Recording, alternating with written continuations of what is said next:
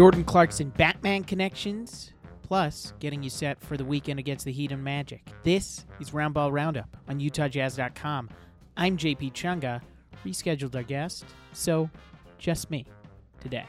You're listening to the Utah Jazz Podcast Network, presented by First Colony Mortgage, the official mortgage lender of the Utah Jazz, and MLS 3112, equal housing lender. A lot to get through as last night the Jazz take on the Hawks. They beat them. Jordan Clarkson goes off for 30, gets himself out of a slump, scores 30, 25 in the second half, and let's go with that Batman connection off the top. Not only because he dressed up as Batman for Halloween, something that I probably did from 4 to 16, 12 years running, but also because Quinn Snyder has a doppelganger. Kind of looks like Christian Bale. And in a post-game quote, I heard a little bit of Batman in what Quinn was saying about Jordan. Well, I've taken a couple guys out, but not Jordan Clarkson. I believe in him. I think that's part of, when someone believes in you, the moments where you may have some doubt, you don't.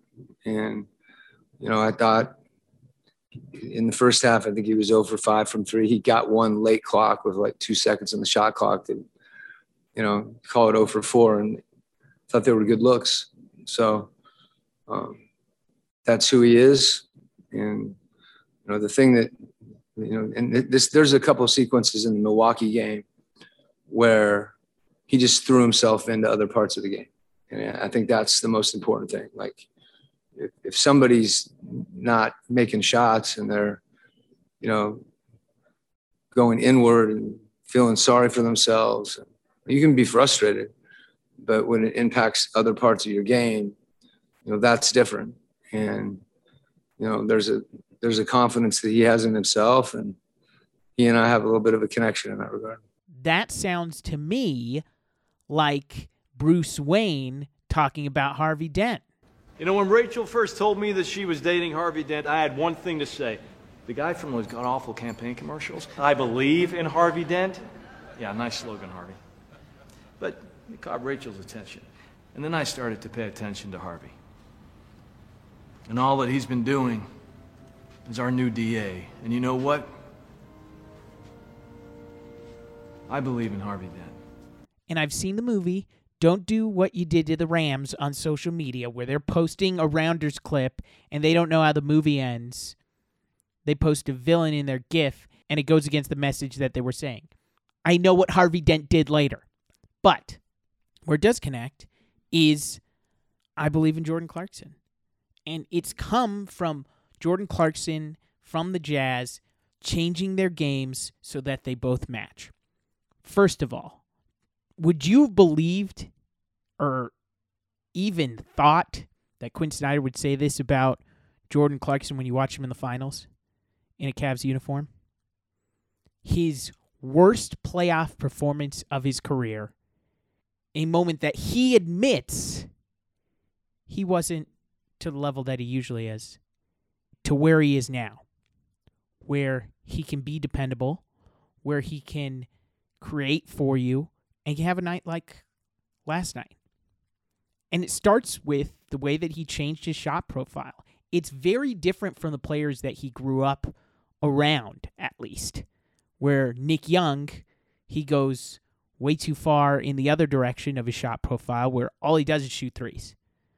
The other guy that he mentions about playing around and getting to know is Lou Williams, who you saw last night, and he's the other way, where it's a lot of twos, and he doesn't have great three-point efficiency.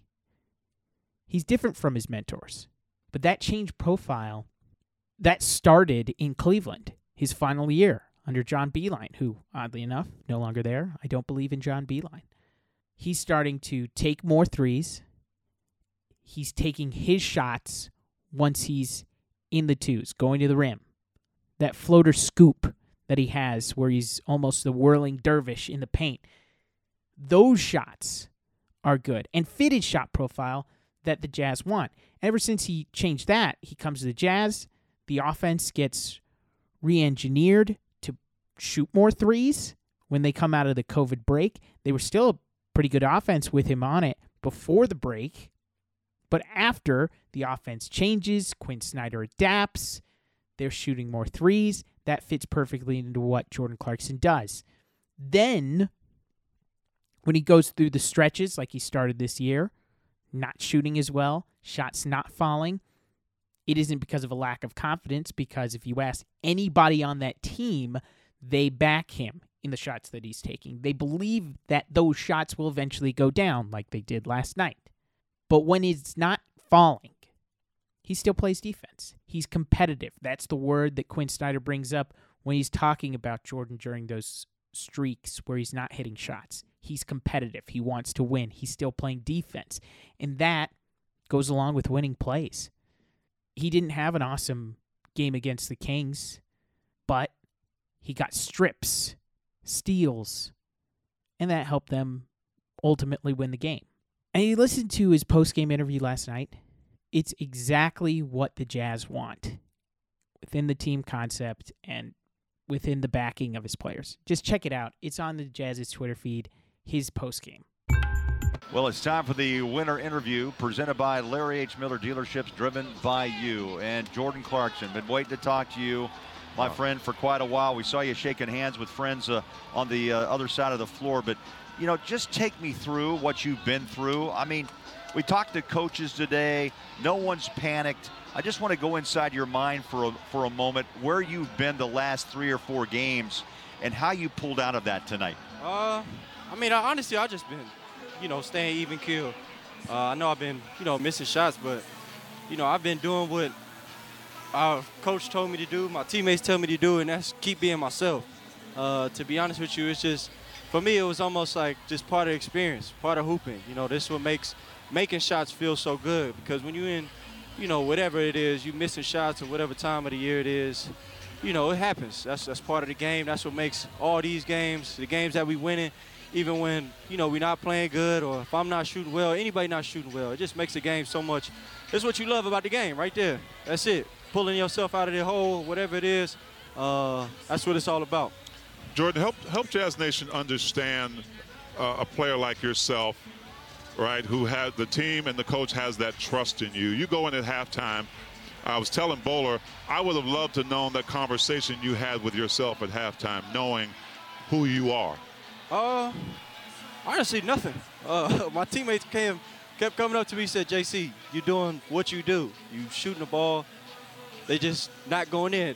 Donovan was the one that came over there and told me, he said, bro, when it starts falling, it's just going to rain. So, we know that better than anybody. We put a lot of work in as a team. Biggest thing is that, we kept the ball moving. We kept getting open shots. We kept getting in the paint. We kept making plays. And that was the biggest thing for us. And then the biggest thing for me, I love my teammates, bro. This is like the best group of guys I've ever been around hooping. And it makes me love coming to work, coming to hoop and play, especially coach as well, and the coaching staff, everything.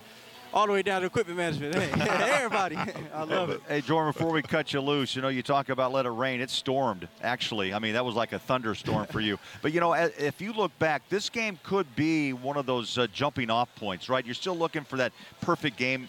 Maybe it never comes, but you're 7-1, and things look good in the win column. But this team could even be better. Am I right? Oh, yeah. Like I said, I think I told you on the beginning of the year, everything is just steps and phases for us. We're going to continue to nail down and keep figuring it out. Every game is a new experience, a new challenge for us. So we taking every game, just building it up and getting ready, for when it's time to go and lace them up and try to go win a championship. But all this is part of it, and we continue to do great things and keep playing through it.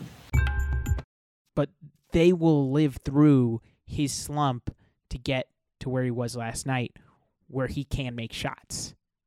He has those moves where he goes in isolation and he can create. And it's not even just his isolation game. He makes quick decisions that keep the ball moving, keep it pinging, so that he can relocate for threes. So you can relocate to reinitiate offense. He's one of the guys that can hit a pull-up and takes pull-up threes for this team. And without Donovan, who injured that right ankle, not expected to be serious. I think we're always conservative and diligent about those types of things. And in this case, as much as anything, I think Donovan's in a good place mentally, and he'll make sure that he's in a good place physically, and he'll be back. But you have to wonder how the team does without him. Well, Jordan Clarkson can have those nights. He can score when you need it.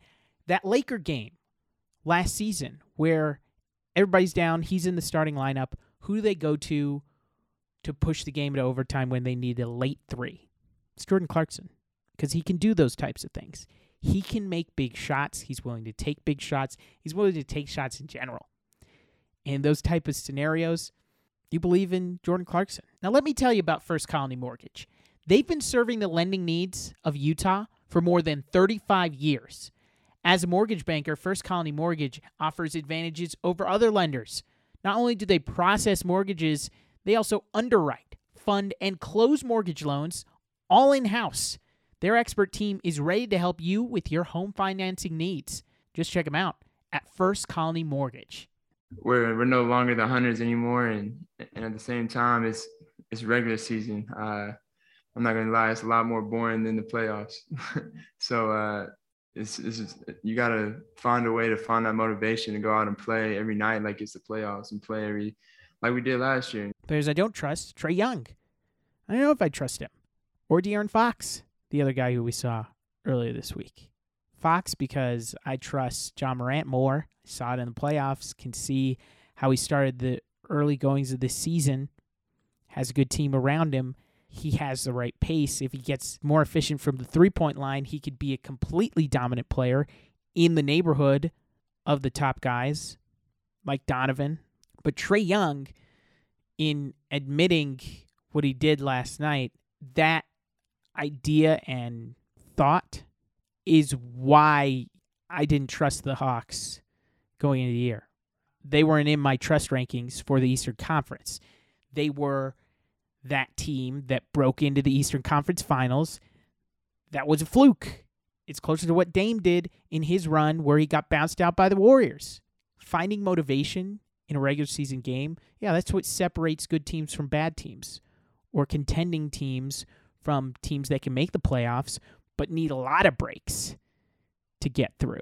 If you're watching the Jazz this year, that's why there's so much intrigue during the regular season. Not only are they a good regular season team, but they take it seriously, and that comes from leadership at the top with Donovan and Rudy. But there are fascinating problems that they need to solve with, is Mike going to be in the lineup? They got a back-to-back this weekend. Which game is he going to sit? When Donovan's out, dealing with this ankle injury, who steps up? Can be Jordan Clarkson. What other tweaks are they going to make throughout the year that can help them ultimately in the playoffs, where the energy's more to Trae Young's liking? If you didn't take the regular season seriously, how are you going to position yourself good in the postseason? And for a team and a player that hasn't really done much, it's a questionable decision for him to say that. Looking ahead to the weekend, Miami and Orlando. Miami's going to be one to watch, if only because Kyle Lowry might not be there. He bumped into Duncan Robinson late in the game last night against the Celtics. For injury report news, check out our latest podcast, The Riffcast. It's an update on every single game of the season, previews and recaps of everything that we have. Just check it out, The Riffcast, everywhere you get podcasts. But what if Lowry's not there? Well, that's huge for them because he's been the main engine for that offense. He's the reason why they're having so much success early, why I trusted them going into the preseason. Lowry is such an upgrade that you see it in obvious and subtle ways. Dragic is a great score-first point guard, not as good of a facilitator as Kyle Lowry, which is why you see Miami going after him, you see New Orleans going after him, you see Dallas going after him. That's the same reason why those same teams were in the Mike Conley conversations in the offseason. They need somebody to conduct an offense. That's exactly what Kyle Lowry does. He knows exactly when to push. He has them playing at an electric pace. And that pace, combined with the head coach that they have there, Eric Spoelstra, who's one of the top guys in the entire league, their offense gets the right shots. They play the strengths of Jimmy Butler with his mid-range game, and then they find corner threes, where they have P.J. Tucker, who would like to build a statue out there. And then they have their own Jordan Clarkson in Jack Harlow, Tyler Hero, who is playing starters minutes, but coming off the bench. And he's going to be in contention for Sixth Man of the Year alongside Jordan Clarkson. They're good. It would take some sting out of it if Kyle Lowry's not there, but it'll still be very interesting to see how Rudy goes up against Bam. Bam can also facilitate, pass. He showed great early on in this season. The cutters that team finds in how their offense is just so buzzing. They're moving. There's so much motion. It's a fun team to watch. And I'm glad there's an opportunity for Jazz fans to see them not just this weekend, but next weekend at home.